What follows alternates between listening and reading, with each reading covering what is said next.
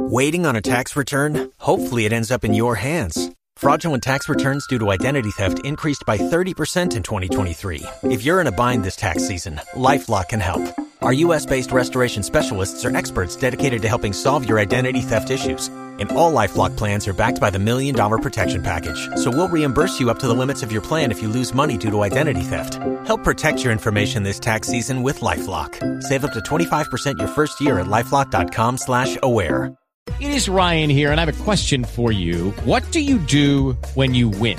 Like, are you a fist pumper, a woo-hooer, a hand clapper, a high-fiver? I kind of like the high-five, but if you want to hone in on those winning moves, check out Chumba Casino. At ChumbaCasino.com, choose from hundreds of social casino-style games for your chance to redeem serious cash prizes. There are new game releases weekly, plus free daily bonuses, so don't wait. Start having the most fun ever at ChumbaCasino.com. No purchase necessary. VGW. Void where prohibited by law. See terms and conditions. 18+.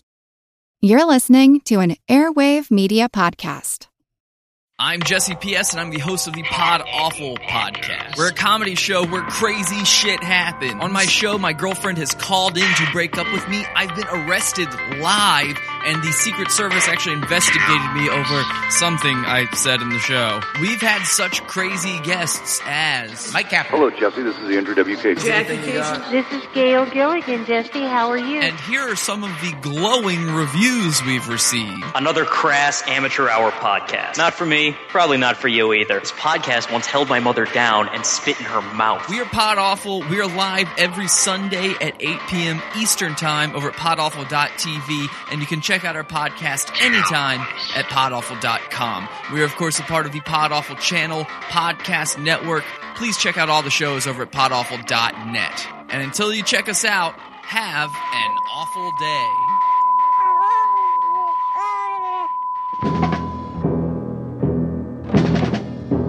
Support for the Projection Booth podcast comes from Stitcher Smart Radio. Now podcast listeners can access the latest episodes of the Projection Booth and thousands of other podcasts on the go without downloading or syncing. Stitcher instantly delivers episodes of your favorite shows to your mobile phone. Stitcher Smart Radio can be found in the iPhone and Android app stores or on the web at stitcher.com/booth. To pull off a job no one would ever dare, you need a team no one would ever believe.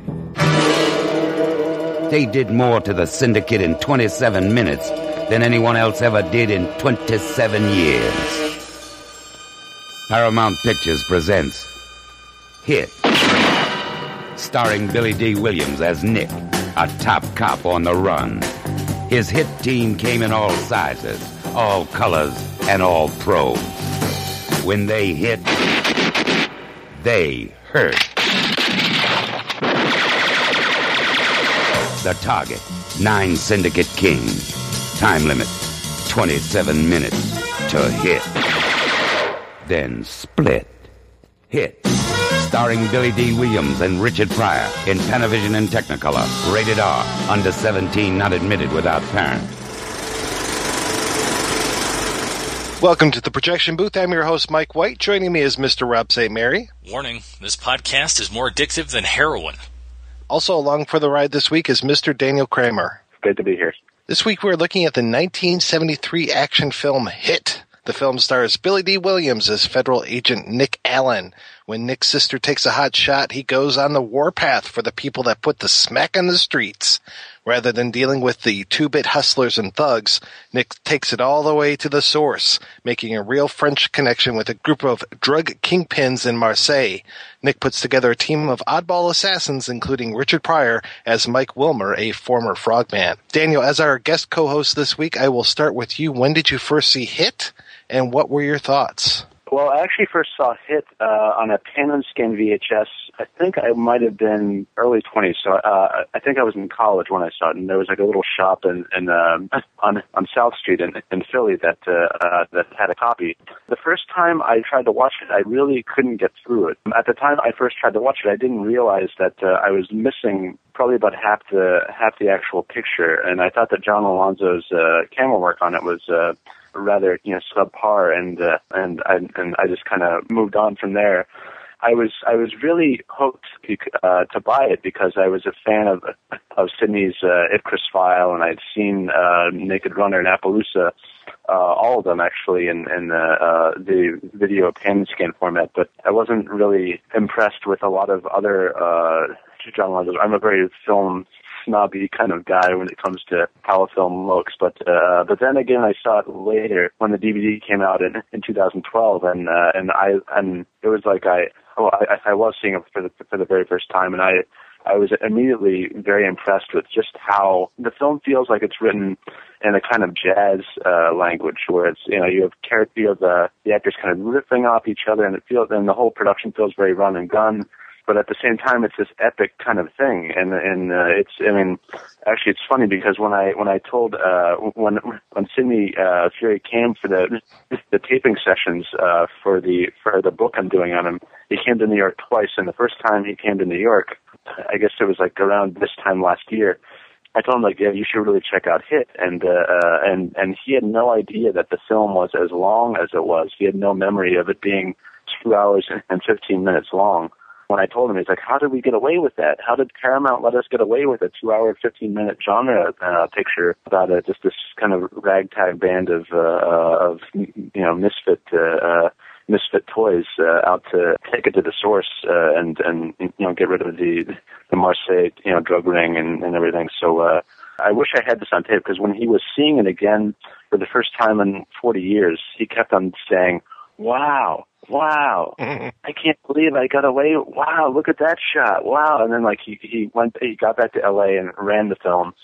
And he said, if I get nothing else out of doing this book with you, I will have gotten Hit back again. I mean, I was just shocked at how different the experience was for me seeing it on this kind of crappy VHS that was released in the early 90s. Even though I'm an inveterate VHS collector and I have thousands upon thousands of VHS tapes, but seeing it finally like full screen, or rather widescreen, 2:3:5 aspect ratio, it was really oddly revelatory for me, and actually was the spur behind my actually saying, like, someone needs to do a book about Sidney Furie and his work and his life and all this kind of stuff. So that's really where it began. That and seeing another film we made called Sheila Levine is Dead and Living in New York in widescreen. Both were kind of experiences where I was like, oh, this is a very ballsy kind of approach to widescreen composition, visual filmmaking, and I saw themes emerging and reemerging throughout all his work. As for Hit, for me, I didn't even know that this film existed, to be quite honest. I hadn't seen it before Mike sent it to me to take a look at for the show, and was kind of amazed, actually, when I was watching it, that Billy Dee Williams was the lead. And I had to go back and kind of look and go, oh, yeah, that's right. He actually had quite a decent career in the early 70s and was a leading man before he became Lando Calrissian, which is, my first memory of him was Star Wars. So it's an interesting film to watch, and especially watching it against, like you had mentioned in the opening, sort of the French Connection. To me, it seems that it has a similar DNA to the Friedkin film. And then also at the same time, another thing I think is interesting about it is it has this broad cast, it has this broad ethnic cast, and it has subtitled sections because there's parts of it that are in French, and it doesn't feel like a blaxploitation film of that era. It seems like this film was written for whatever cast, and it just happened that the studio gave Furie, I guess, the okay to go, yes, you can have Billy Dee Williams as your lead.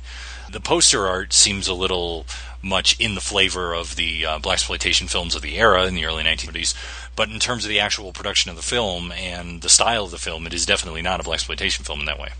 When the film first was released, the critics were really in a muddle as to whether or not they should categorize it as a blaxploitation product. And even now today, there's this kind of conundrum that presents itself with people seeing it in today's light, where it's just like, does this really fit in within the confines of a genre that is very above board and out there when it comes to, like, a blaxploitation film because it will present itself as such. A lot of the critics at the time, I have a whole paragraph in the book about the one about the critical reception of the film. One person called it an oddity. Charles Champlin from the LA Times, he wrote that it was told with energy and dash, but also was among the first of the people to approach the fact that really the onus was upon the audience to prove that it was a work independent of the whole blaxploitation genre. And he kind of pointed out the fact that, this is probably going to, and Paramount, and he pointed out the fact that Paramount probably doesn't know what to do with this film, or how to market it, or how to kind of really hook into the niche that the market that this film would best work within. So it's a really it's an odd duck in that regard. And as to your comment about Billy Dee being the star of the film, he had done Brian's song, and he auditioned for the role of Louis McKay in Lady Sings the Blues. He was up against Paul Winfield. There was a kind of inner struggle between Berry Gordy and Sidney as to who would play Louis McKay. Sidney wanted Paul Winfield, and Berry Gordy wanted Billy Dee. And the interesting thing is that the way that Barry convinced him is like, don't you want to give an exact quote as he said, don't you want to give little black girls their Clark Gable? Don't you want to give them a matinee idol and not just another good actor? Because I guess his audition for Lady was terrible, according to all sources, including Berry Gordy and Shelley Berger, who handled Diana and a lot of the Motown people and Sidney, and that's one of the reasons why he didn't want to cast him in the role. So when he fared well, and I mean, Lady is a lot of improv in that film. I mean, almost every scene there's some form of the actresses riffing off of each other and just kind of going and seeing where it takes them, even though it was, I think, very well directed to kind of accomplish a goal for each scene. But Hit is very much in that flavor. So, and you will notice that there are a lot of people who were involved with Lady that were also involved with Hit. John Alonzo is carried over as DP. Sidney Melton, who was in Lady Sings the Blues, also carried over playing the kind of the other half of the old Jewish couple who gets recruited as part of the gang. Pryor is carried over, so it was kind of like, so as Sidney said, it was the most natural thing in the world when he brought up the idea to Alan Trustman. It's like, this is an idea I have, and write it, So he said it was the most natural thing in the world to carry over a lot of the people who had worked on Lady to be in a part of Hit. So that's kind of how Billy Dee, and there was actually a Time article written about him at the time. It was called The Black Gable. So they were really harping on him and really trying to build him up as the matinee idol of the kind of Black American crowd at the time. So it was really his first major starring role beyond Lady and beyond Brian's song. And it was really his chance to shine. And it didn't, I mean, the critics at the time, as I said, a lot of them didn't know what to make of it. And if they didn't totally dismiss it, it was kind of like a shrug in a way. So thus he gives a really famous supporting role in a great franchise like Star Wars, which has made him a lot of money over the years, no doubt. But yeah, it was kind of his opportunity to prove himself as a leading man who was front and center in pretty much every scene except for the French, which I was grateful to see were subtitled in the original language, because you hate French actors when they talk American like this, and you're supposed to, there are many things in the film that I'm very intrigued, choices made that I'm intrigued by, I guess. For me, I remember seeing this one on the video shelf very often, and it had that really cheesy cover. I'm sure it's the one that you saw, yeah, Daniel, with the Billy Dee holding the bazooka and the big explosion behind him and everything. And I think had I rented this back then, expecting a blaxploitation picture, I would have been really kind of cheesed off when it came to this. It reminds me of when a friend of mine went and watched Detroit 9000 and thought it was going to be a blaxploitation film. And obviously, Rob and I talked about that is not blaxploitation. This one kind of starts in that vein as far as starting off in the ghetto, and you've got the sister and her drug dealer boyfriend, and it kind of has those trappings. But I think within like 10 minutes, we're already breaking from that and kind of going into this whole wide world of drugs and government agencies and all this kind of stuff. And it's kind of nice that it does. It's nice that it has this kind of bigger world view. It reminded me a little bit of The Split, where we had Jim Brown playing Parker in that, and it really didn't matter. I mean, they kind of tailored that a little bit more for Brown and made his character, McClane, I think it was, made him more black, but really they don't seem to care if it's Billy Dee and Richard Pryor playing these roles or not, especially, I mean, just their names, like Mike and Nick. It's just like, yeah, these aren't like what I would think of as early 70s black guy names kind of thing, but it's kind of cool that they don't care and that they're just, it's almost like race neutral when they're playing this, and that can be good, that can be bad. But for me, I was like, it's like, hey, these are two ass kicking guys, and I'm really glad to see them. And they're not making a big deal about stuff, and there's not like this kind of a problem when it comes to the black guy who's, kind of working on this relationship with this white woman. It's just, they don't really enter into that conversation at all. And, for better or worse, I thought it really kind of worked. And also tonally, the way that it's put together, especially that opening, is very sort of on the street, neo-realist kind of docudrama kind of thing. Because when you watch it the first time and you put it in, I don't even think you get credits on the front. It's just this guy and the girl, and they're in the car, and then they get the heroin, and then they do the drugs, and she ODs, and it's shot very sort of almost documentary-like, and things really sort of maintain that way. It really has this sort of fly-on-the-wall feel. There's not a lot of really, there's not a lot of flash to it in that way. It's really kind of stripped down and very easy to take in that way. You talking about that really reminds me of the scene where Billy Dee Williams' character is talking to his friend who's on the police force. Billy Dee's on a government force. They never really say what it is, if it's CIA, FBI, which is kind of nice that they don't have to label it. But he's talking to his friend who's a cop and who's really into hamburgers, and then you see the cop going down and busting this guy, and the way that they shoot it is all through this like really long lens zooming in, and you just hear the audio from forever away, like you can overhear this conversation. And I like that kind of, the use of the zoom lens. You're right, there is this kind of neorealism type thing that they're doing in this. Right, and actually there was another similar film that was released a month before Hit that was a blaxploitation treatment of this almost the very same story. It was called Gordon's War, which was directed by Ossie Davis. At the time, there were a couple comparisons made between those two films. I mean, Gordon's War is very urban. It doesn't really leave the confines of this kind of, Harlem ghetto kind of backdrop. Most of the characters in that film are black, and they're trying to achieve the downfall of the higher ups within the kind of drug trade. In that sense, and actually Gordon's War beat Hit to theaters. Gordon's War came out in August of 1973, and Hit came out in September of 1973. So they came out like just within a month of each other. So it's interesting when you kind of juxtapose the two films, Gordon's War and Hit, and seeing that Hit begins with this kind of, as you were saying, stripped down, elliptical cutting quality, where it's cutting between kind of the masters and the servants, in between Marseilles and Washington, D.C. And also, what's very interesting, it's a very small thing, and actually, they're never like title cards to establish where we are at any point in the film. I mean, we jump from Gig Harbor in Washington to Los Angeles to, I think one point is we're in Chicago, and then another point we're in Washington, D.C., and then we're in Marseille.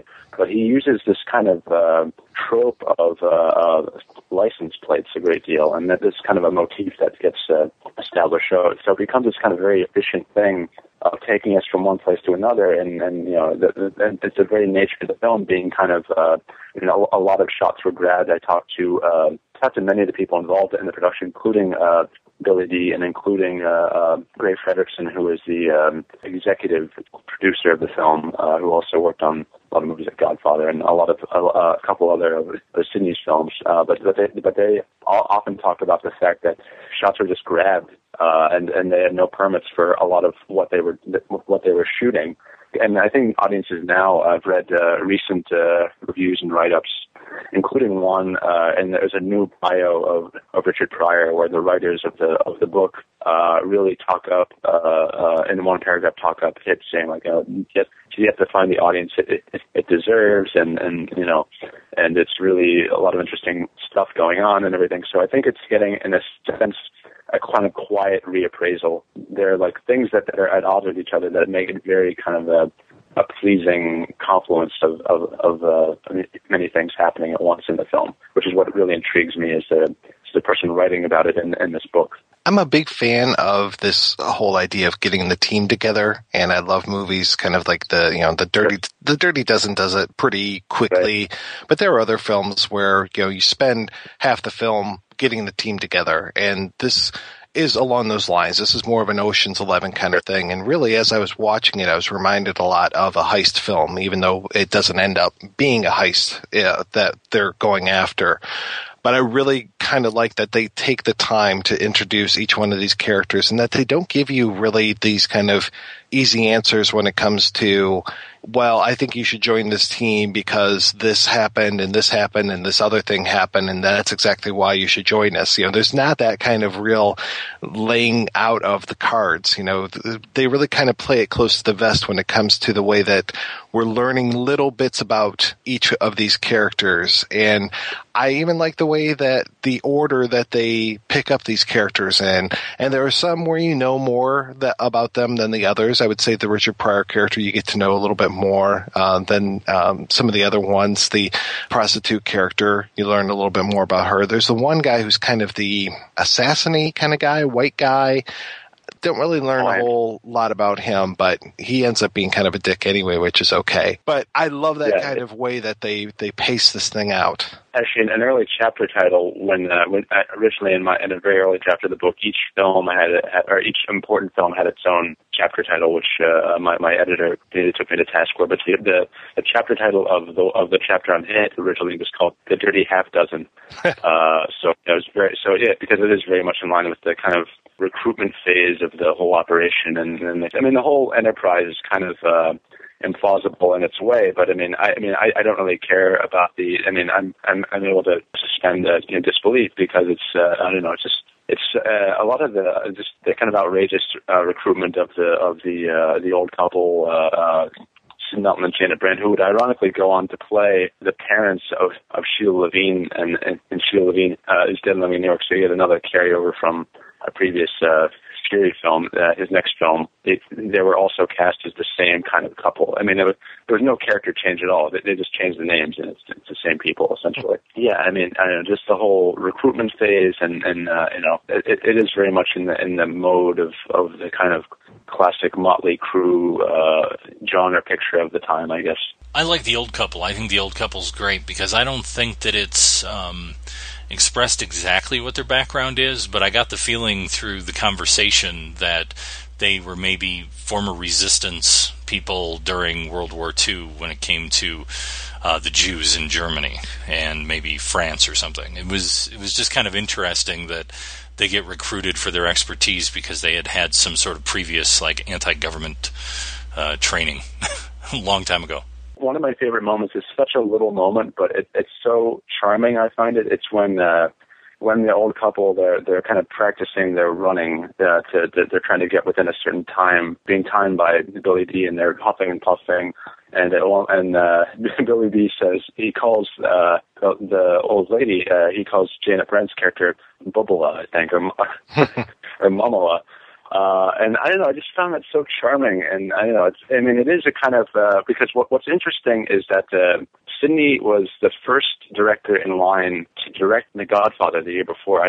Talking to Al Ruddy, who produced The Godfather and had produced Little Foss and Big Halsey, they brought that film 8 days under schedule because, Sidney kind of patented a multi-camera operation, which hadn't been used in a major Hollywood picture before.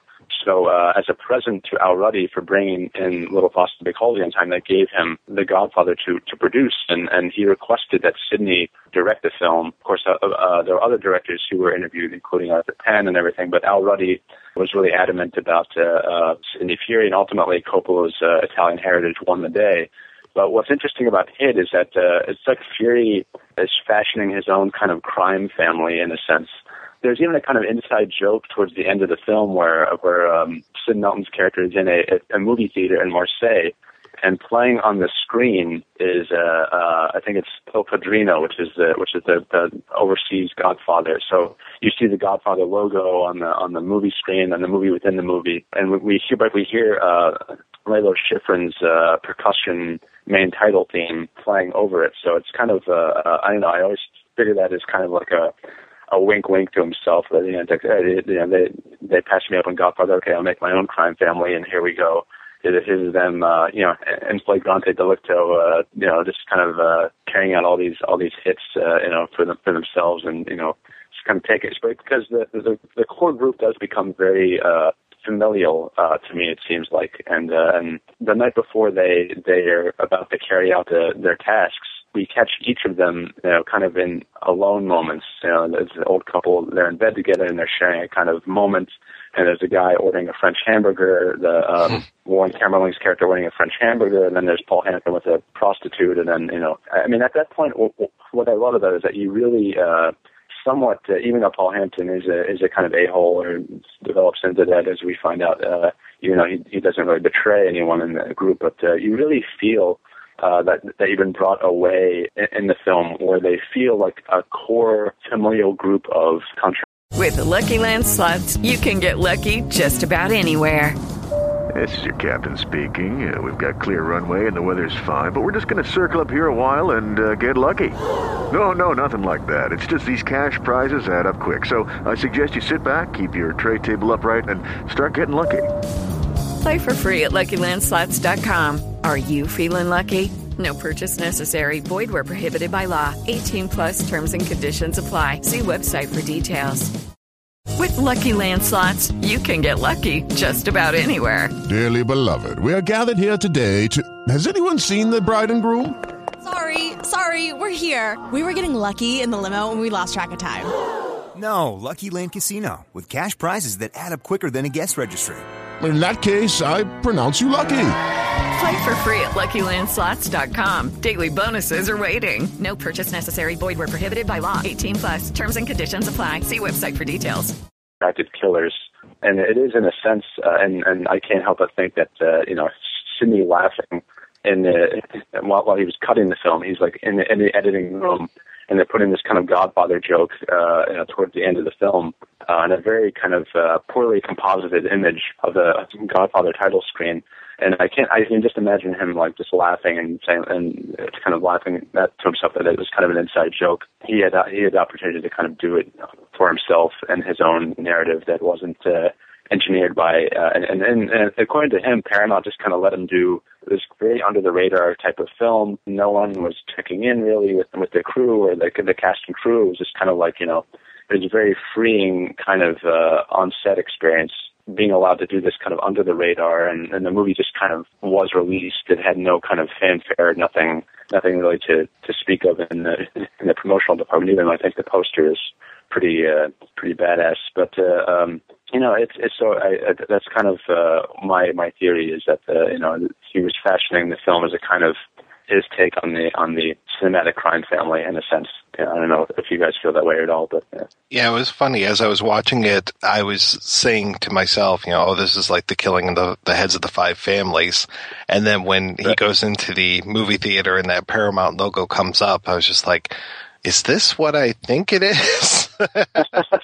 So that was a nice little nod there going on. And I do like the way that they kind of clean up everything at the end, and just that, you're kind of keeping track. You're like, okay, they have 9 people that they're going after here. Now, how many people have they gotten so far, and who's going to be this guy? And, it's not this kind of outrageous, the deaths aren't too crazy. They all seem to kind of make sense. I mean, there is that kind of outrageousness as far as this group of Americans going over to France and taking care of these drug families and all that. One of the things that I don't want to forget to talk about is the way that Nick kind of is on the inside. The Billy Dee Williams character is an insider at first as a government agent, and then quickly goes on the outside. He is quickly kind of disavowed by the people that he's working for, to the point where two of the guys that he's working with are constantly coming after him and trying to stop him, to the point of trying to put a bullet in him, which I kind of like that way that he's been ostracized and kind of doing his own thing. I mean, taking the law into his own hands, but in the best way possible. And he's not like this kind of vigilante, Dirty Harry-ish kind of stereotype. He's very, very calm about the whole thing, and he's very, very well planned when it comes to exactly how he's going to do this. I mean, the guy's got a list, you know, and he's very organized when he's got a list. He's got that long kind of index of or people who can be made vulnerable by blackmail most of the time. But it's also interesting. I wanted to quickly mention that Sight and Sound reviewed the DVD of the film, and it was actually a very nice review, and it was a nice kind of reappraisal of the film after these decades. But the author called attention to, as you said, the kind of echo of the ending movement of The Godfather, in which all these kind of assassination scenarios are kind of cut against each other. But yeah, I mean, it's the Nick Allen character is very, he's never as sympathetic as one would expect him to be. He can be a downright probably bastard at times, the way that he kind of manipulates the people involved into doing his will and to kind of carrying out these tasks, and the way that he occasional scenes where we see him almost one-track mindedly and shamelessly just kind of rearranging the whole scenario to suit his needs but the whole thing with Zooey Hall and I'm forgetting the other guy's name, but the two Fed agents, the two kind of bumbling guys who are put on his tail, that is a kind of amusing side subplot. And I knew Zooey Hall from Fortune in Men's Eyes, the adaptation of the MGM adaptation of the play that was made in Canada. So it was interesting seeing him not as a kind of gay prisoner in this Canadian penitentiary, but where we're actually seeing him as a kind of bumbling character next to I'm actually overlooking the other guy's name, but yeah, it's kind of seeing that. I mean, the whole movie it takes its time to play out, and Sidney has told me that Argyle Nelson, the editor, and I were on the picture for 7 or 8 months versus my normal 5 months or 6 months at most. And he said, I'm happy it didn't get swallowed up by the guys at Paramount saying, speed it up, because it could have been, butchered if they didn't allow the movie to breathe, and all these scenes that just kind of, they play out longer than we're used to seeing them play out a lot of the time, including the kind of bumbling feds who were after him. So seeing it kind of a genre piece that's as unusually paced as this film is it's really an anomaly in my opinion, and it's so there are like I said, a lot of things happening that people would probably take notice of if they saw it more than it is out there now. I think, I think now that it's out on Blu-ray and on DVD again, it's an opportunity. I'm not sure how many people, and because they use the same exact bazooka cover with the explosion in the background, as opposed to the original poster art, which would have been great for the cover. But yeah, they essentially used a VHS cover for this new release from Paula Films, which purchased a lot of Paramount's back catalog titles. How many people will pick it up based on the cover? But yeah, it does present a kind of, to me, a hidden gem, even though it's people will kind of might call it quaint or whatever. And I know that Tarantino, as I mentioned in my original article that I wrote about Sidney, I wrote it in May 2012. I know that Tarantino owns a print of the film and is very fond of it. I mean, I guess you could ask what prints doesn't he own at this point, and what 70s genre picture doesn't he like? But yeah, I know that I've read he's said some very nice things about how unusual it is, and you can kind of see it emerge in the kind of talky nature of Pulp Fiction and a lot of the canonical Tarantino titles, because there's a lot of talk and a lot of kind of strange pacing devices that lead up to payoffs, like actual action genre payoff scenes. That's kind of sort of influence in a sense, in that it takes a lot to build up to a payoff in any given, action set piece, I guess, which is another interesting aspect of the film, I think. Yeah, the transfer is beautiful, but I really don't like that Olive doesn't do any kind of special things when it comes to the films. I mean, these are right there with the kind of Warner Archives stripped down kind of stuff, and it feels a little like they're cheating sometimes. I mean, especially we covered Invasion of the Body Snatchers a few months ago, and seeing that on Olive's DVD or Blu-ray release, it was just like, really? Nothing, not even a freaking preview, not a commentary, not a documentary. I mean, I don't know how much promotional material Hit might have had, but at least have, the radio spot or a preview or anything. But yeah, it's tough. I like that they're doing this stuff, but at the same time, it's like, come on, guys, just put a little bit more effort into this. Go ahead and at least give me the old poster image on the back or as an insert on the inside or something. But yeah, it was nice to see it in the widescreen version at least, and it did look absolutely gorgeous. And you're right, there are a lot of kind of Tarantino-isms in there, especially the whole thing with the hamburger. I could definitely see that kind of being an influence. Yeah, and it's funny. I mean, I think oftentimes in terms of commentary tracks, Sidney has done a commentary track for Icarus, the two Cliff Richard movies he's done in the early '60s in England, and I think for commentary. And he also did a commentary track for Lady Sings the Blues, but he's been kind of out of the loop when it comes to. I know that they've approached him for couple other things, and he's very, I think he told you on the phone, he's a very forward kind of thinker, and doesn't like looking back. It was kind of a chore in a sense to finally get him hooked into doing the book, and I'll get into this later. It was largely thanks to his friend Paul Lynch, who directed Prom Night, that the book is finally coming into reality. Boys and Company C, which came out on DVD a couple years ago, features a commentary track by Andrew Stevens. When I told Sidney that, it's funny, and I said, and he's like, Boys and Company C is now. I was like, no, it's out. He's like, it's out? Who put it out? He's like, Hen Street Video. I didn't hear about that. And he was like, yeah, and they had Andrew Stevens doing a commentary.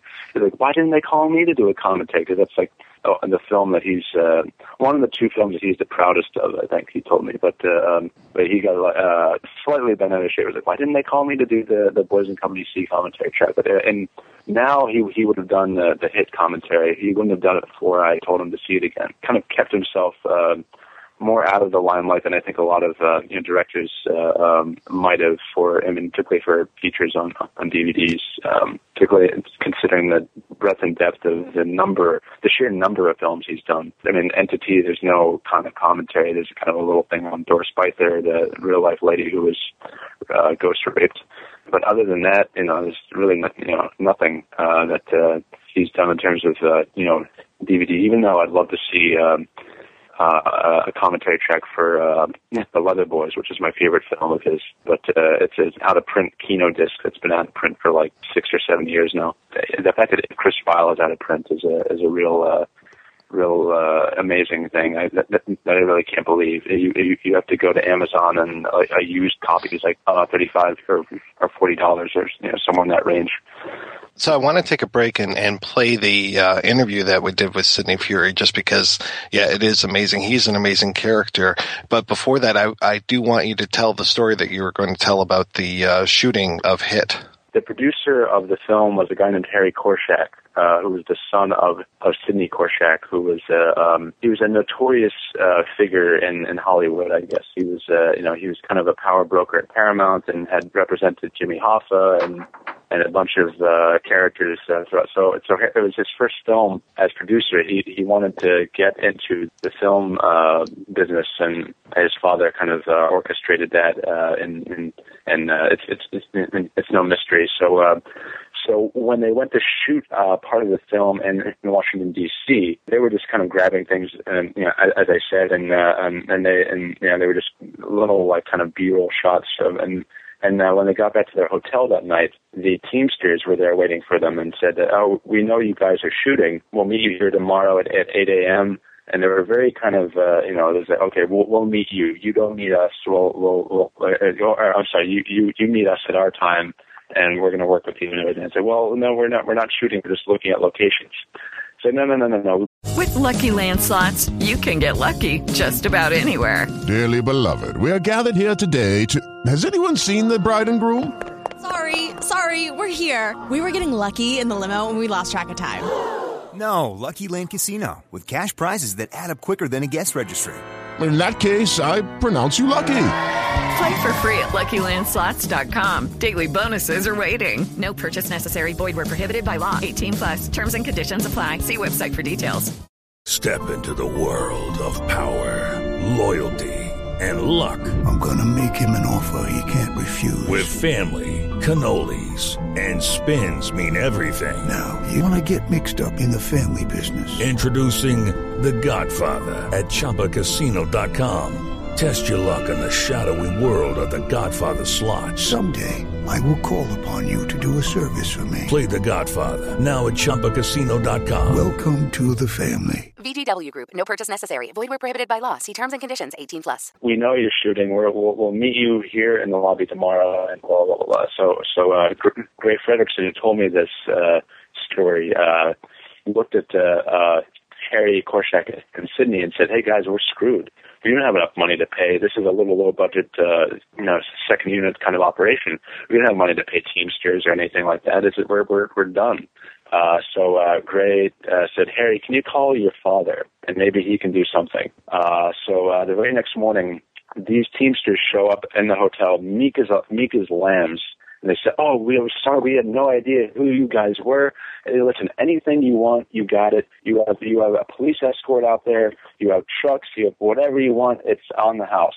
And Fredrickson and Sidney are like, damn, Harry, your dad's got some juice. And he goes, yeah, it's good to have a powerful father every now and then. It comes in handy. But yeah, it kind of, is in the whole spirit of the fact that the film, they were just, as I said, grabbing things a lot of the time and just kind of making things happen last minute. And Sidney would see locations and say like, okay, let's grab a shot here, as he would do in other films like Fawcett and Halsey. Crew members recall that they'd be on their way, and then he'd say, okay, stop the caravan. We're going to do the scene right here.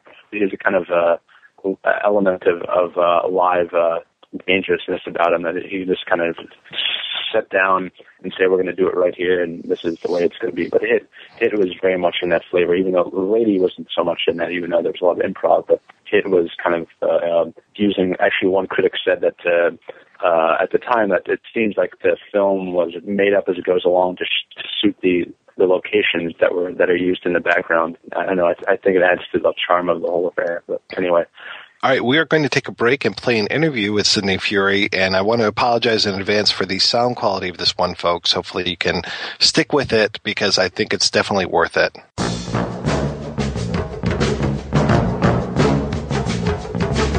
They're 12 miles of bad road, and now they have a microphone and their own show. It's the Daily Grindhouse Podcast, the official podcast of DailyGrindhouse.com. Starring G. You tell that bitch who sent you here how sorry I am I can no longer be her friend. And the man called Perry. I'm the one that killed Monday, whooped Tuesday, and put Wednesday in the hospital. All the birds did a tell five did not the birds Saturday on Sunday. Reviewing the hits and the hidden from the world of exploitation, cinema, and beyond. Featuring exclusive cast and crew interviews. Past guests include John Carpenter, Robert Forster, Brian Trenchard Smith, but still no Steve Guttenberg. We'll get him someday. We promise.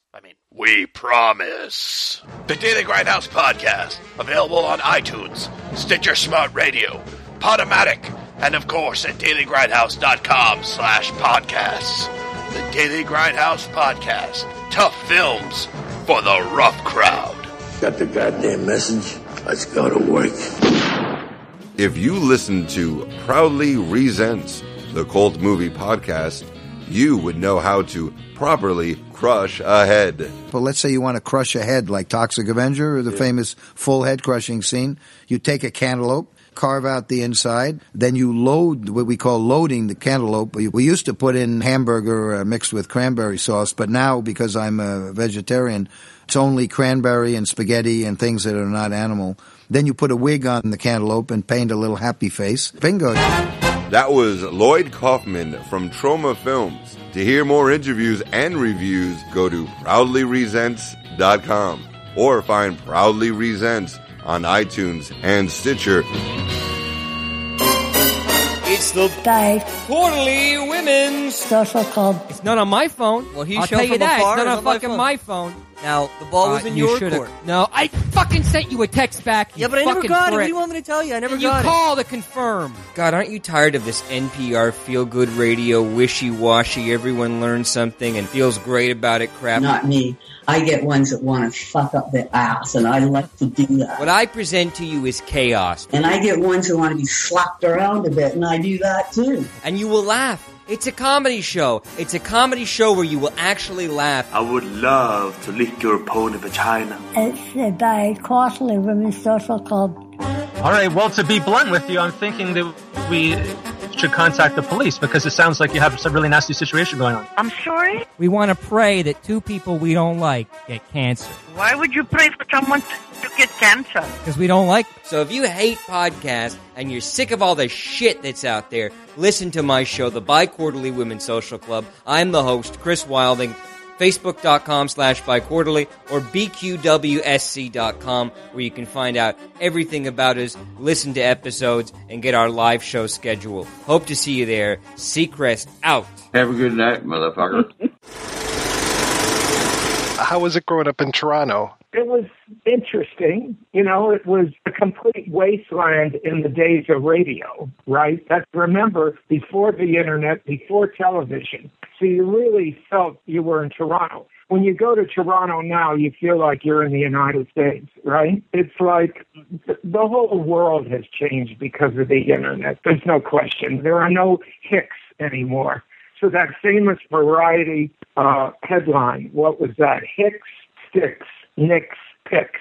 So Hicks and the Sticks aren't going to see movies, right? But now there are no Hicks. They know everything. They know who's sleeping with who's in, who's out, what. You know, maybe that's good because you can't fool people as much now, I hope. So how did a young boy from Toronto get into the movie business back in the day? There it is. According to my mother, I was born in 1933, so I'm 80. And in 1939, we were visiting in Niagara Falls, she said. And I do remember the movie. They took me to my first movie. It was MGM's Captain's Courageous. And she said that not long afterwards, I was 6, I knew there was a director. How I knew, I don't know. But she said, I'm going to direct movies, which is interesting. But I guess 6-year-old kids today all say they're going to make movies. And here's the joke, and they do. The tools are there. There were no tools then. 8mm, 16. So I always wanted to do that because it was moving. Maybe it's because I was in Toronto, which on Sunday there were no movies. You could only have a drink in a hotel. Restaurants didn't serve booze. A beer, you'd go to a beer hall. It was like something out of another planet. And I think movies were an incredible escape from the dreariness and everything, But I think movies just do that to people, as music then did in the next generation or two, And it was surprising because there was no TV, no DVDs, nothing, right? You'd actually go to the movies, and what an event it was. Oh, my God, what an event. And you never get over it. It's an immaturity that you never, ever, ever get over. It's childlike fantasy. Just to get in the mood for this, I watched an old movie right before. I'm actually working on a script. I said, no, I'm not going to be working when I have to make the phone call. I will watch I'll watch a movie and just get into the make-believe mood. But it's been a long time, and nothing has changed except I'm older. And the only thing that's changed is I have more energy. I have a lot of energy because why not, I just don't want to be some old fart sitting around living in the past. So that's why, segue to Daniel's book, he couldn't reach me. He tried to. I said, I don't want to hear about a book. I cannot look into the past. I don't want it. I'm still trying to deal with the present, right, and make it meaningful. And then I guess we had a mutual friend, who, or through his mutual friend who had a friend, knew someone I knew, an actor, and they called me up and said, look, this is a rare bird. He makes his own movies. He went to film school. He was going to be a rabbi. He's just an amazing guy. And I had read on his blog something about me, that an actor in my last film said, you've got to read this. And I knew he could write, and he could write well. So we had a phone call, and I said, okay, let's start it. And it's amazing. You know, it's been a great, great process. And the joy of it is you can at least go back and relive memorable experiences on movies, because he wants to know all the goodies on the movie. I'm interested in talk who was doing who to what, and how they were, and all those things. Not so much about the movie itself, because it's done. You know, the stuff you can't reshoot it, you can't remake it. It's an interesting road, and he's I don't know how well you know him, but he's an incredible person. And I say now as one of my closest friends. And what's interesting about it is I know how he feels about many of the movies, but I don't want to read any of the book until it comes out. I don't want to know where he criticizes some or others. I trust him, and it'll be honest. You know, that's the good part of it. Real briefly, I wanted to ask you how you initially made that jump to make A Dangerous Age. How I did it was my parents, who were immigrants to Canada, wanted me to go to college. I had no desire for college. They offered nothing I wanted, right? I said, okay. I picked a school, which then was called Carnegie Institute of Technology in Pittsburgh, that had a drama department. And it offered a BFA, which means you only took film subjects with the odd in English, or psychology, history. It's one a semester or something. It was a professional school. So I conned them into sending me there, and I spent 4 great years studying the theater and enjoyed it. And actually, it was a playwriting major, because directing majors had to act, and I was much too embarrassed to get on a stage. And I think the playwriting was the best thing I ever did, because structure is what movies are. And I came back to Toronto. I was 21, graduated, and went to see some people at CBC. That was Canadian Broadcasting Corporation, had TV, and that was about the only place you could knock on a door. There weren't any doors. And the guy said, we have nothing for you, but you have studied drama in the States, and we want to keep you in Canada. So I've got an idea. We need to buy 50 movies, at least 50 movies for our afternoon movie channel. And we've been offered 200. Somebody's got to run those 200 movies and pick 50. That was my job. And they were all like Hollywood independents. They weren't studio pictures. So they'd been shot, most of them, on the streets of L.A. And, oh, man, that was film school, because we didn't have one film course at Carnegie Tech, not one. So my thing was seeing 200 movies. Wow. And, boy, I could see from the independents where the lights were, because it was all hot. You could tell. But I could see setups. I could see how they do it. And so I fell in love with indie movies and L.A. at the same time. Hello, it is Ryan, and I was on a flight the other day playing one of my favorite social spin slot games on ChumbaCasino.com. I looked over at the person sitting next to me, and you know what they were doing? They were also playing Chumba Casino. Coincidence? I think not. Everybody's loving having fun with it. Chumba Casino is home to hundreds of casino-style games that you can play for free anytime, anywhere, even at 30,000 feet. So sign up now at ChumbaCasino.com to claim your free welcome bonus. That's ChumbaCasino.com and live the Chumba life. No purchase necessary. VGW. Void where prohibited by law. See terms and conditions. 18+. Right. L.A., this was 1954, going into 54, 55. And I ran all the movies, told them the 50 to buy, and then I said, gee, I'd love to make something. He said, well, the only thing we got is we have public service announcements for different government departments, because CBC was government. So the first shooting I ever did was how to put out your campfire. So they flew me up to north of Toronto to what's called cottage country, and we went on a campsite and shot and came back. And then all of the editors who were editing this at CBC were all mad at me. They said, we're all waiting for a break. And you're not even an editor, and you got to direct. I then started writing, and I thought, okay, I'm going to write a movie. And I did, about a personal experience, A Dangerous Age. I actually sold it to CBC as a television drama. Changed it around so they could shoot it. It was a live show, and they did that, and it got my confidence going. Actors were saying my dialogue, and it sounded normal. Then I raised about $25,000, 29 to be exact, and I'd met someone who knew how to shoot film, and he knew a sound guy, and like they do movies today, 4 of us went out and made A Dangerous Age. It was shot in 10 days, and it was 35 millimeter film, an Aeroflex. And it sold in the States. Somebody bought it. I don't know where it ever played. It played in England in an art house and got rave reviews that believe me, it did not deserve. The headline was only 24 when I made it, but what a filmmaker.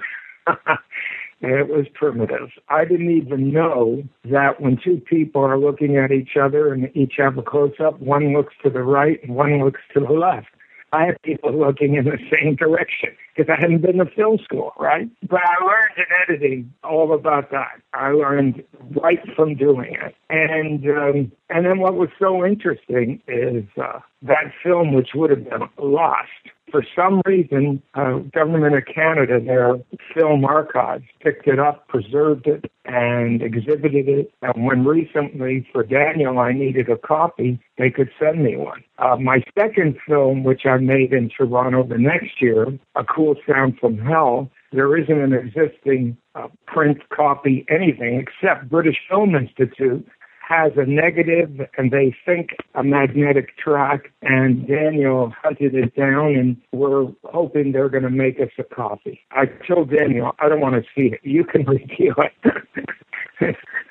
Another 10-day wonder, which costs twice as much, so I learned something about filmmaking, right? Right. The cost goes up. You made quite a string of films in England. How did you manage that kind of jump across the pond? My theory, which I think was good, was that if I went to Hollywood, how the hell could I break in? I already had seen 200 indie movies, and I knew it was crowded down here. The fact you'd made a movie was no big deal. But England, because then Canadians were considered British subjects, we could go to England, we could vote, we could work, no work permit, nothing. And I said, and I'd written a script, and a producer in New York said, let's make it in London. I said, great. He gave me a ticket, and then I never saw him again for the rest of my life. He never showed up. But I was there, right? I was ready to go home, and this was pretty funny. I was ready to go home, and about 2 days before, I had a family with me. My assistant director, who was English, British, Cockney, who had been in Toronto on my second film. He was at Pinewood at the bar, and he's talking to some production manager who was producing a movie for an American, and said, geez, I can't find a director. I've got 3,500 pounds, which was, about 5,000 in my budget. And the AD said, I got a guy who'll do it for 1,500. I said, great. I got the job, just like that. It was crazy. And that was the famous Dr. Blood's Coffin. It was in color, and we went on location in Cornwall, which is right at the tip of England, nearest point to the United States. And it had, I don't remember, I think it was 15 days, so that was a luxury. And that's how it happened. It's that crazy thing. I was curious about the shooting of the Ipcris File. I mean, it's such a amazing film. What kind of memories do you have about that one? Only good ones. I can remember every day. Isn't that wild? There are certain things you don't forget, and here's why. When I got the Harry Saltzman asked me to do the Ipcris File, he had seen The Leather Boys, which was very much in the style of his Woodfall pictures. He was the backer of Tony Richardson, and Carol Rice, Saturday Night, Sunday Morning, Taste of Honey. And he had seen that, and he came to me, and I read the script, and honestly, it was god-awful. It was horrible, horrible. But he told me it had Michael Caine, and I knew Michael from a restaurant that we all went to, and he was always with Terrence Stamp and people. They were young, they were always laughing, and they had beautiful women with them, or girls, I guess, right? And I sort of hated them. And I remember I'd always get drunk and say, I want to punch that guy in the face, right? And when I met him, I said, look, before we start, Michael, I used to see you at the White Elephant, and I really wanted to take it, slug you. And that started us knowing Michael. That's the best thing you could have said. The worst would have been, I've always admired your work, right? And so I said, so tell me, what do you think of the script? He said, it's a load of codswallop. I remember the word. That's a very East End British expression. Like it's a load of shit, right? I said, what are we going to do? He says, we gotta give it ambiance. And he did use the French word. We have to give it a feel. And we got to get it rewritten. So we went to Harry and said, we need a writer. Because I think the script we read had been written by a director from a book that didn't give the hero a name. It was moody, very moody, the book, Len Dayton's book. But it didn't have a narrative, right? Not really. So we got a couple things. We got a writer, and we got the guy who would put up the money for the book for the Harry, a guy named Charles Tasher, an interesting guy, knew nothing about movies, but like so many of those guys, they're so wise. And he had sold on television Charles Antel Formula 7. You've never seen a bald sheep, so if you use this lanolin in your head, it'll grow hair. It was very famous in the 50s. And he just had a natural instinct for storytelling. And we were a brains trust. And we worked on the script and then someone else came in. And this was all before shooting. And then in shooting, writing was still going on. So we shot the movie in, I'd say, direct continuity. I don't know what word you'd use, but scene one was 1, 2, 3. In order. We shot it in order because we knew we were changing as we went. And as we would see things each day, we should do this with the characters. So it was the most creative experience I have ever had in my entire life. And Michael is the greatest actor. There are no bad stories about Michael Caine. He is, every director who's ever worked with him says the same. He comes to work, he's funny, he makes jokes. The other actors can't complain because Michael's happy. And it was one of those great experiences. Of course, I did not get on with Harry Saltzman, which is in every book or anyone who's ever written. And that's okay, because you need someone to hate on a movie. You really need someone. You got to have one prick that everybody knows is a prick, so you work harder to show him, right? So you're always under the gun. He's never happy. And Peter Hunt, the great editor who was going to edit it, was away for the first 2 weeks. So there was no editing. And Harry said, when Peter comes back, I'm going to show him the footage. He used to tell me. And if he doesn't like it, you're canned, right? He was that kind of guy, easier, better than a sneaky guy, right? A villain is easy to deal with, right? Really easy. So Peter came back. I remember it was a Saturday. I was sitting at home or whatever, and the first call I got was from Peter. And Peter said, Sidney, I want to tell you what I've just said to Harry. And Peter was out. He was gay and out in that era. That's why what he's going to say was cute. He said, Harry, you don't fire Sidney Furie. Go up there and give him a big wet kiss. And that was it. From then on, Harry complained, but he could do nothing because Peter loved it. And it was the only picture I've ever done, ever, that I was never in the cutting room while cutting was going on. Never. Isn't that funny? Remember, once we had a screening, and some guy at the screening would get titles, and he and I didn't get on. I don't remember why. Oh, I think he wanted to direct me at Chris or something. He says, what a piece of shit. And he left the screening room, and everyone else in the room said, this is a very unique, good movie, and they had an idea to switch some scenes. I don't remember what they were, a structure thing, and that was it. I mean, it was like no matter what we did. Oh, and I hated the whole end sequence. I said that belongs in a Bond film. It does not belong. It was Harry's idea when he's in the box and all that. But he had built the set at Pinewood, and he said, there's no way we're not shooting it. But we made it work. It gave it a bit of a climax. So, the thing of him coming out and he was in London all the time seemed to work. So I also learned in that picture, don't always go by your own taste. You can't. You got to go sometimes with the quote committee of filmmakers or artistic people. Right. You were talking about how you have to have one prick on the set when it comes to this stuff. Who was the prick on the Appaloosa? I don't think. Yeah. It wasn't anyone on the set. It was the studio, whoever the studio was. Okay, and so I'm trying to remember because I've never been asked that question. So I'll tell you what I think it was. I think it was the head production manager who had incredible power, right? Not even the head of production, but there was a physical guy who dealt with the crews and dealt with their schedule. And it would be like an executive production manager, whatever he was called, right? And nothing wrong with the guy. He was a decent man, but they had a way of doing things. So, example, this was 1965 in Hollywood. I'd already, in 1957 and 8, used an Aeroflex for a full movie. The Aeroflex was locked up in a camera car. On the set were these big Mitchells. We're out in Utah doing a Western. I said, I want the area, I want the guy on a horse, and I want the cameraman operator, if he's willing, if not, whoever's willing, to sit and get that kind of shot over the shoulder of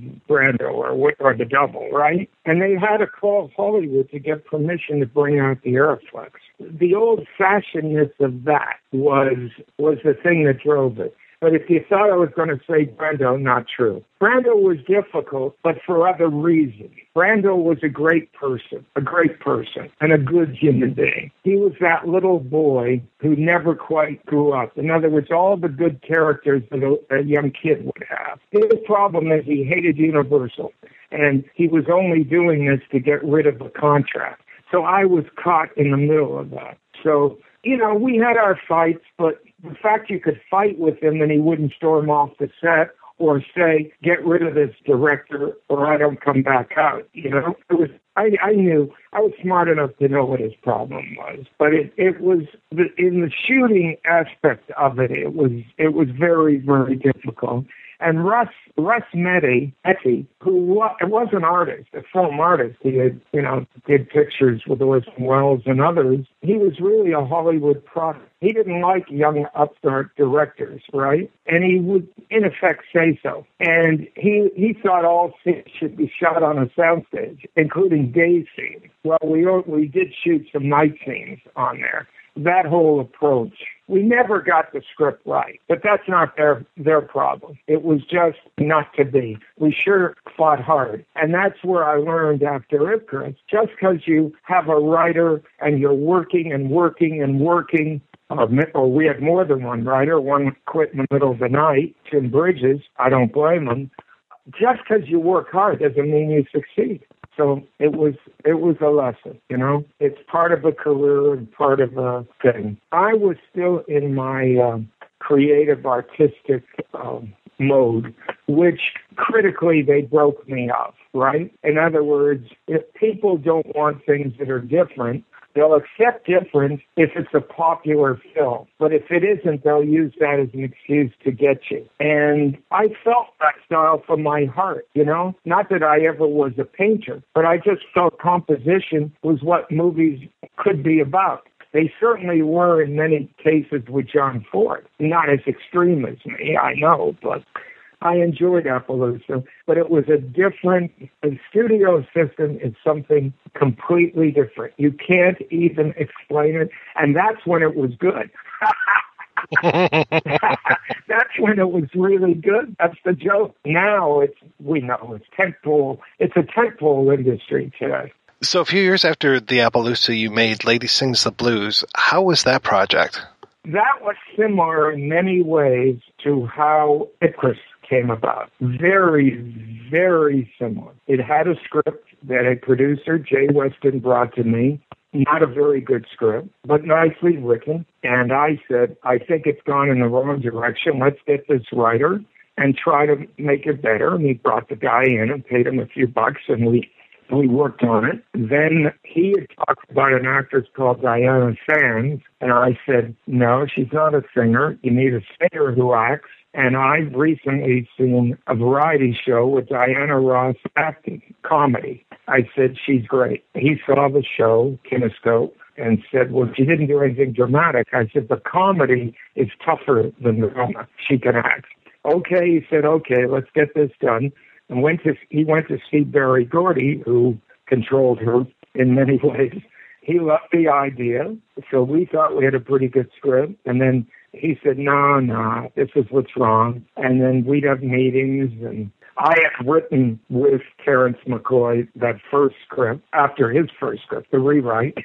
And then a lot of people came in and wrote different scenes and things. And finally, we got it together. Wasn't right yet. Once again, I did the old thing, let's shoot it in sequence. So if we have a great idea and writing is still going on, because the best writing goes on when you know the characters and they're acting. And you say, like, we brought in Richard Pryor for one day to be this piano guy. So writing, like on Icarus, continued daily, except I did a lot of improvisation, a lot. And some of the best scenes between her and Billy were improvised. But it followed the same thing. And while I love Barry Gordy, he took the role of, not prick, because it's not, but I don't know, the right word would be the guy who said, we've got to work harder.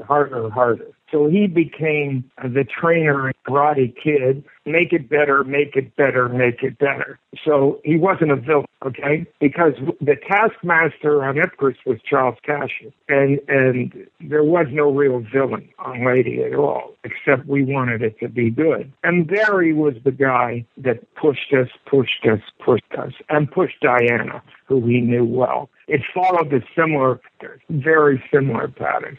When it was first seen, Peter Bart, who was then next to Evans, head of production, Peter went on to Variety, you know who he is, and he screened it when we thought we were done. We didn't do much after. He said, he walked out, Barry Gordy and I were waiting in the outer room. He said, Barry, you just ruined Diana's career.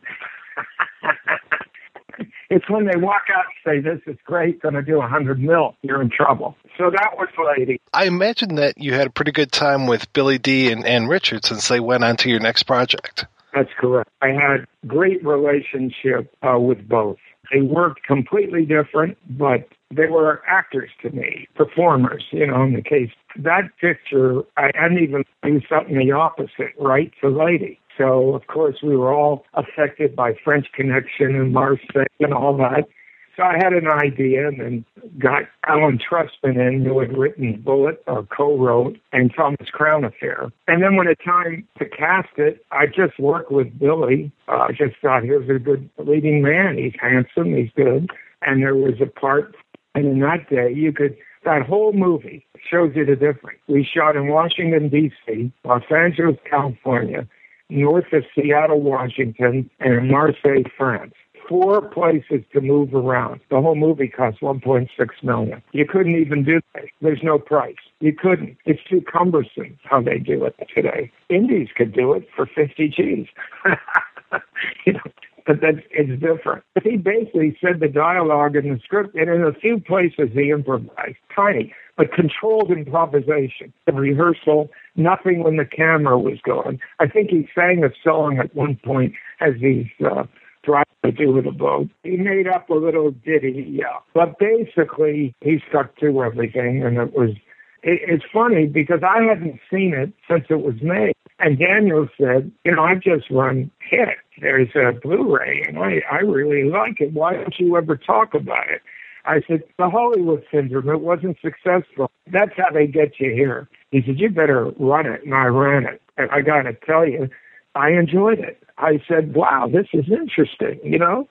And remember it. Of course, it comes back to you, but it was fresh to me. So I said to Daniel, if nothing else happens out of the book, knowing you, I went back to see this. And it's happened on a couple of other movies where he said, you better see it. And say, hey, okay, yeah, not commercial, not successful, but at this point, it doesn't matter, right? I was curious, it's such a diverse cast. What was it like working with so many different types of actors? Well, it was wonderful because there wasn't a second picture. Once again, it was shot almost in sequence. Not quite. I don't remember. We may have started in L.A. and then I don't think so. I don't remember. But because it was about different kinds of people and they were different, it was, I remember thinking, this is fun, this is working, this is real. When you're into it all, you just do it. I think there was a tiny bit of friction between Billy, who's very straight, who, no secret, was on drugs, right? I don't know what it was. I guess it was heroin. Was it? Coke, I guess. Coke, I don't know. But you never knew on the set he indulged, ever. Always on time, a gentleman, no problem. Very good person. So I think Billy and him had their problems, but I only learned about this years later. I didn't know. But Marseille was a great city. We loved Marseille. And an ugly city. Nothing beautiful about Marseille. But it had a feel. And I took high school French, so I could use a few words, right? What was it like working with Gwen Wells? Well, Gwen, what she was. I mean, I don't say she was a drug addict, but I'm sure she was on drugs. But it was real, She was just what she was playing herself, and but that was just her in real life. That wasn't acting. That was just how she talked and what she was. The whole point. She had a short life, huh? Boy, yeah. Can I ask you about what it's been like making the Iron Eagle films? The first one, we shot half of it here, and then we went to Israel and finished it with certain scenes done in do here because we couldn't get the Air Force to approve us here. That's why we went there, to get those F-16s. And that was an era right before CGI, right? All those were real planes, as all the planes in Top Gun were real. After that, there were no real planes. They were all CGI planes. So we actually had a unit up in the air shooting planes. And, it's just a kid adventure. And when I went to the screenings in theaters, it appealed to young boys and their fathers. It was fun. It was great. After a lady and after Chris and other things and the entity, all kinds of things. It was fun to have a rip-roaring adventure film. And the second one continued that way, but we kind of milked it dry by the fourth. But I enjoyed it. If you look at my career, it's very diverse, Didn't want to type myself because that's me. I love movies. I love all kinds of movies, And right now, I'm writing one that's basically a comedy, an interesting little movie that I'm hoping to make for $100,000 with 4 or 5, right? The way kids make movies today. Oh, that's great. Yeah. Oh, yeah. Daniel's been very encouraging. With digital, there's no reason not, I haven't written in years. I functioned as a writer by acting out scenes and they would write them up. But this one came from my gut, and I just said, I want to do it. And I found that the writing more fun than the directing, unfortunately, because in the writing you're on your own, and there's no one to say different, so they read it. But it's a totally creative thing. It has to be a nightmare if you're doing it for someone else who comes back with notes and demands it be done. I get notes from various people, but I decide what I like in the notes and what I don't. So that's different, completely different. A lot of times people give you notes and don't understand the acting, the tone of the movie, certain things or whatever, or you can't. So I think the life of a professional screenwriter horrendous. It's just got to be the worst. I've got one more for you. I was curious where you're at with Pride of Lions. Oh, it's finished, and it'll be coming out, I think, in about 2 or 3 months. It's doing that new release thing. You open in a theater, and then you're on VOD, and then afterwards DVD.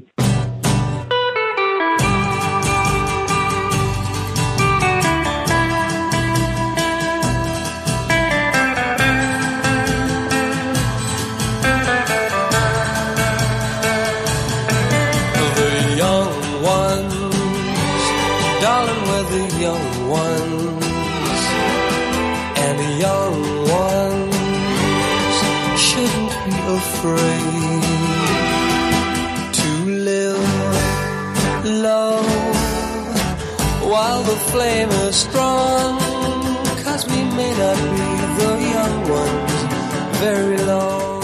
Thanks to Sidney Furie for taking the time to talk to us and talking about his career, all the various films that he's done and other terrific work. Now, Daniel, I know that you've been working on a book project on Mr. Furie and his work, and was just wondering if you could tell us about the book and how long you've been working on it.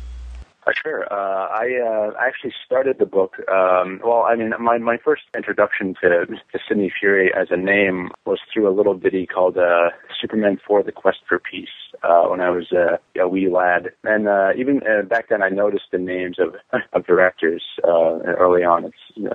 I was a film nerd from the get-go in a sense. So I was like, and back then I thought that the original, Superman films, I thought all of them were fantastic films, and I liked 4 back then. If you look at it, and I have a soft spot for it still. My brothers and I joke that Mark Pillow, who plays Nuclear Man at the altar of his own wedding, would say, "Where is the woman?" to kind of quote Nuclear Man. But we were raised on those films, and eventually, when I was 11 years old, my kind of after school activity was sat perched in front of the television watching Bravo and Encore. Bravo as it was before the advent of reality TV, and now you can't get anything on Bravo in terms of old films. But I remember seeing The Luck of Ginger Coffee, the Beaufort's Gun, Charlie Bubbles with Albert Finney, and a bunch of really esoteric films. Kind of probably the birth of my love of esoteric cinema. But around that time, I saw Icarus File when I was 11 years old. And it was probably one of the 4 films I saw from a very young age that really left this indelible impression on me and made me consider film as a career versus a hobby. And it just never. And keep in mind, I was seeing Icarus File again, pan and scanned, and I was missing a lot of the picture, but it's still the mood of the piece and the kind of the way that it. I don't know, the way the whole film just kind of operated just really cast a total spell over me. I got the movie as a birthday present when I was 12, I think. In the interim, I saw other films by him, including Lady Sings the Blues and an old Paramount 2 VHS set, and other films by him, including Sheila Levine on that old crappy 80s television transfer, or the old taping off the TV of that film. And I saw Icarus File again when I was in my early 20s, when I first moved to New York, so it would have been about 5 years ago. I got the Region 2 disc, which has all the extra features and had the commentary track with Sidney. It had all the extra features, and it was my first time seeing it in widescreen. I mean, it was crazy because I was being blown away by it all over again. I was blown away the first time seeing it kind of compromised, and I was blown away all over again seeing just how intensely unusual, particularly for 1964 when it was shot and 65 when it came out, just how much he went out on a limb in terms of the kind of visual component. And the film was the front runner to win at Cannes that year, even though it was beat out by Richard Luster's The Knack and How to Get It. It was one of the 2 official British invites, which also included Lumet's The Hill. The Knack was its special invite, but just considering the fact that usually this is like a espionage title. It's usually Harry Saltzman, who produced the James Bond movies, produced the Harry Palmer Marseilles as what he thought was going to be the poor man's Bond, and wound up being the anti-Bond, thankfully. But it's very unusual that a genre exercise and within the spy realm was this kind of prized film within the kind of art house community, and at Cannes it was. There's a quote by Grier, who was the French author, who thought that the jury made a horrendous decision to award the Knack that year. But then watching other films of his in widescreen, and doing kind of marathon where I was realizing that there's a kind of, there are thematic threads to all these films. There's a kind of visual thread to all these films. He's no bones about it. To me, he was an auteur there was a total lack of anything written about him. And I was like, oh, wouldn't it be great if someone wrote a book about him and his career and his work and everything, like a monograph or a formal biography, whatever. And I was like, well, man, I can do an article, and an article would be good. I can do an art. I have time to write. I have time to do that. And so I wrote this kind of academic treatise, 20-some pages on the blog, and thanks to Margot Kidder, actually, who was on his last film, Pride of Lions. She saw the article somehow and said, hey, Sidney, some guy wrote this thing about you. You should check it out. And he's like, no, I don't need, I don't need anything like that. Eventually, he read it. He told me in a truck stop on the way to a location to shoot one day, and I guess liked the writing a great deal. And Paul Lynch, who is his best friend, has been for a few decades. Met with him for lunch and said, everyone has a book. You don't. Contact this guy. Go out and find him. And it's like you owe yourself. You owe your grandkids. You owe your all your family. Do something with it. So we got in touch with each other, and we've had this kind of amazing friendship as well as a kind of camaraderie with writing the book, which has been really rewarding. There's probably not a day that goes by where we don't touch base with each other. I got to writing, and he came to New York twice. I went out to LA 3 times, and we were, recording, and I was gathering all these other interviews with people with whom we worked throughout all these decades. And Paul Lynch, over lunch one day, he was like the kind of keeper of Sidney's records, because he's very proud of the fact that he keeps nothing in terms of memorabilia. He said, if my house is burning down, I take my wife and my tax records. Paul was kind of handed over all that he had saved for as Sidney's proxy memory keeper. And he goes, what do you plan on doing with this once you're done? I was like, I don't know, I'll shop it around, find something somewhere. I was like, well, I worked on a book about Raoul Walsh written by a woman named Marilyn Moss, and she got it published through Screen Classics. And if you want, I can put you in touch with Pat McGilligan, who runs the press, and I was like, that would be great, because my model for this whole thing was what Nick Dawson did with the Hal Ashby book years ago in 2009. And when I was first getting into Furie hot and heavy, I was like, wouldn't it be great if someone did a book like Dawson's except for Furie?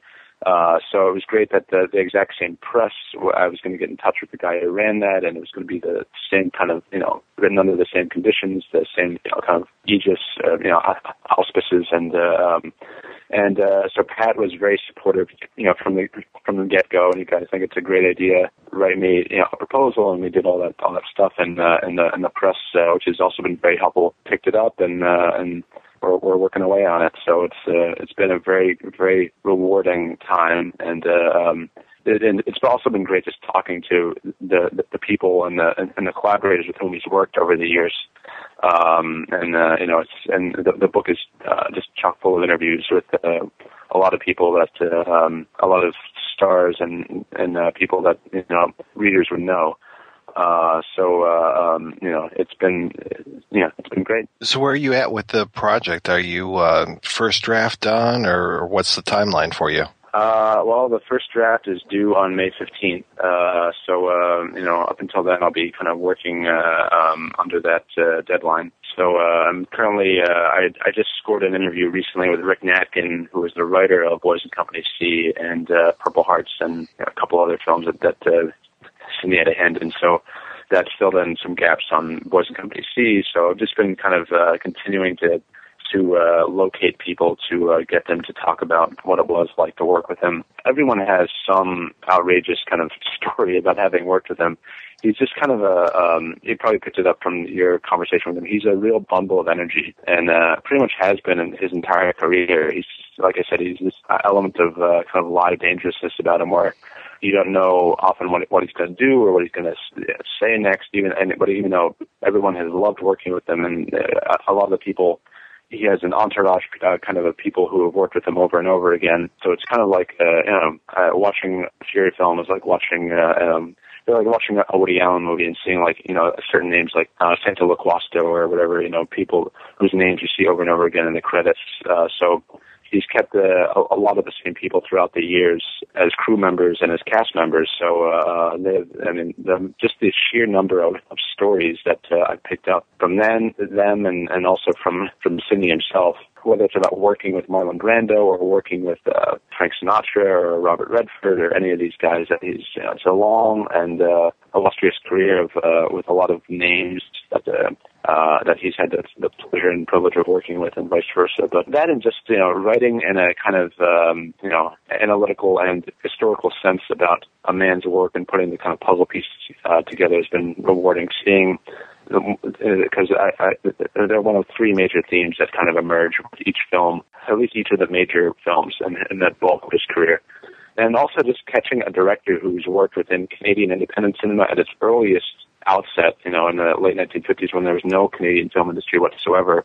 British New Wave, kind of the tail end fall of the studio system, the beginning of the new Hollywood, which I think Foss and Halsey is an example of that type of an effort, going into kind of 80s blockbusters with Iron Eagle, then going into the kind of direct-to-video market.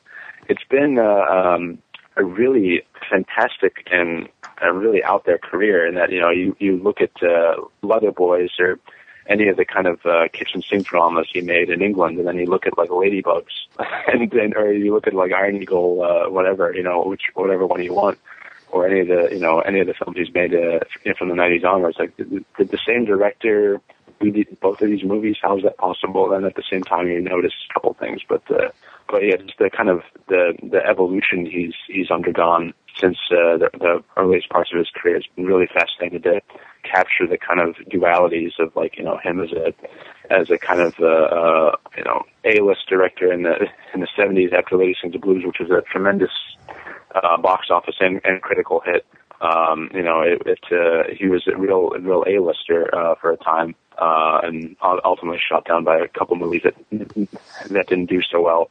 But yeah, just kind of capturing the evolution he's undergone in the time that he's been working has been really, really fascinating. As a writer who's capturing it, it's really, really amazing. I have to say, when I posted that we were going to be talking to Sidney on the Facebook group, the one film that really got a lot of attention was The Entity, which I have not yet seen. Yeah. A couple entity things that happened to me personally is that I was at Lincoln Center last year. I forget what I was catching. I think it was Just a Gigolo on a print, the David Bowie German movie. But there were guys next to me in the audience, and they were talking about, they were talking about directors and the fact that Altman's Nashville is coming out. I was like, what about Sidney Furie? I couldn't believe my ears that the people were talking about, Sidney Furie next to me. And it's like, the Entity, they should bring the Entity back again. And after a while, they were talking about it so much that I couldn't resist and saying like, hey, I'm writing a book about Sidney Furie. And actually, it's one of the guys had read the original article I posted about Sidney's films, my blog. So I was like, you're the guy. I was like, oh yeah, you're that's great. So it's funny when these things happen. And then after that screening, Gavin Smith, who runs Film Comment, was there. And I was saying, like, Lincoln Center should do a retrospective of his work. And the first thing he said, The Entity is a masterpiece. He didn't even say, like, Sidney Furie. He didn't. The first thing he said was, Entity is a masterpiece. And I was really struck by how direct that comment was. That the first thing he thought of when I said the name was The Entity. But it's really is a highly regarded. If you've seen Martin Scorsese named The Entity as the fourth best horror film of all time. He had a list of 11, and it was I think The Entity was number 4, I believe, and he placed it, I guess, above The Shining and what was the other? And above Psycho, which is really saying something. It's a really again, I keep on using this word, but it's the only word I can think of is ballsy. There's a lot of gumption to, shoot that film the way that it's shot. The kind of, stylization of that film and the kind of, it's easy to take that film in the wrong direction with a plot, synopsis like that. A woman is raped by a ghost over and over again. That's hard to make that delicate. But what makes the film really interesting is that as a director, and Barbara Hershey's performance is amazing, and he makes her just a very strong, sympathetic character, and also the men in the film are kind of uniformly creepy. So you have this kind of strong central female character, and surrounded by these kind of these men who are, many of them are kind of up to no good, or they're kind of working against getting her help, as opposed to just thinking it's all in her head. So it's a very, very fascinating film, I think. So I highly recommend it, and I think a lot of people believe that that's his best film outside of Chris File and Boys and Company C. Yeah, that was one of many films. Rob, you talk about how Cinema Detours gave you a lot of movies to check out. That was one of those where I was reading Kayla Janice's book, and it was like, oh, geez, another movie that I have to see, because she wrote a lot about that, a lot about Zulawski's Possession. So it's like, okay, a lot of these things moved right to the top of my need to track this down list. And I have sadly not yet tracked down The Entity, but based on that and based on this conversation, I will be doing that very soon. We're going to take another break and play a preview from next week's show. I want a show that will make headlines. The Huxtables, Cosby, a genius, revolutionary, but we can't go down that road again. The network does not want to see Negroes on television unless they are buffoons. Have you ever thought about just quitting? I have a contract. The only way I get out of that is if I get fired, and that is what I intend to do. I know you're familiar with minstrel shows, variety shows, like in Living Color. Right. That was dope. Man Tan, the new millennium minstrel show. We're gonna need a little more money for this. This could be bigger than Friends, Ally McBeal, even my boys Amos and Andy. Damn. You're putting white actors in blackface? We're using black actors with blacker faces. Hollywood.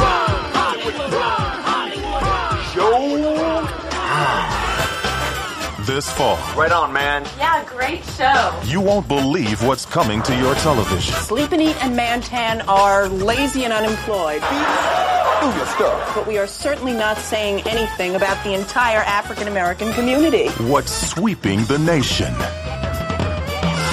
And what's coloring the way you see the world. Yo, we can't let this injustice go by, man. Not this time, man. You know what I'm saying? Nah, man. You know what I'm saying? You know what I mean? You know what I'm saying?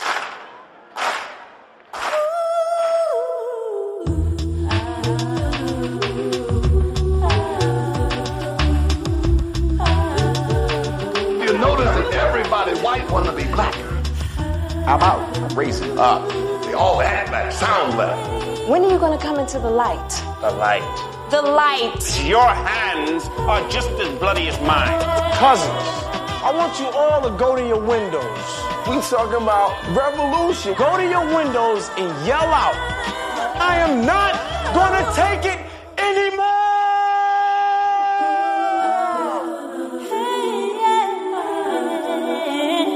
I don't want anything to do with anything black for at least a week. That's right, we're back and we're talking about Spike Lee's controversial film about race in the media, Bamboozled. I'll be joined by my good friend J. Scott Smith, and he'll join us in the booth for the first time, so treat him well, and to discuss the film as part of our celebration of Black History Month as it continues, so you do not want to miss that one. But before we go, we want to thank this week's special guest host, Daniel Kramer. Dan, we've talked about the book and everything that you've been working on. What's the best place for people to go to keep up with your work and basically everything you do?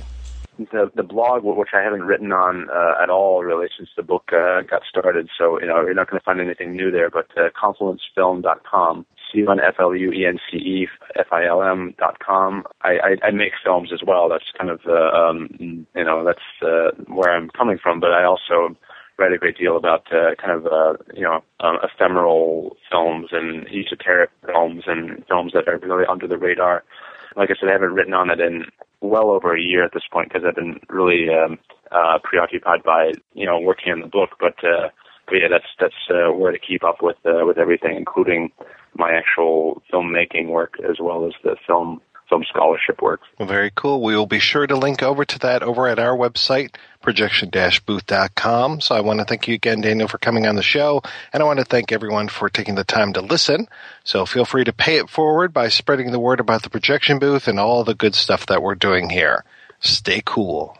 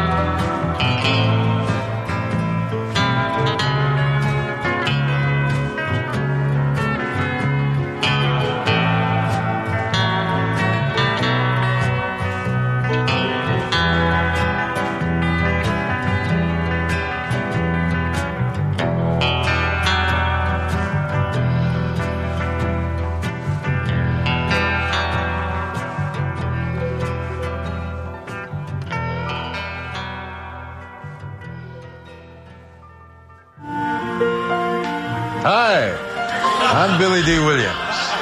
Now, you and your family can relive all of the excitement with the Mel Gibson Commemorative Grant Plate Collection. Order now. And each month you'll receive a beautiful hand-fired plate featuring one of Mel's most outrageous outbursts, including, "You offend my masculinity, my being, my soul, and you call me a sinner? You're a moving violation." Or how about, "Your logic sucks because you are a mentally deprived idiot." And the classic, "I deserve to be first before the jacuzzi. I'll burn the house down, but me first." Each plate is made of 100% unbreakable polycarbonate. Perfect for hurling at your loved ones again and again. Bitch. Order now, and we'll throw in a free Oxana collagen lip foam, so you can record your own private conversations. So what are you waiting for? You stupid pieces of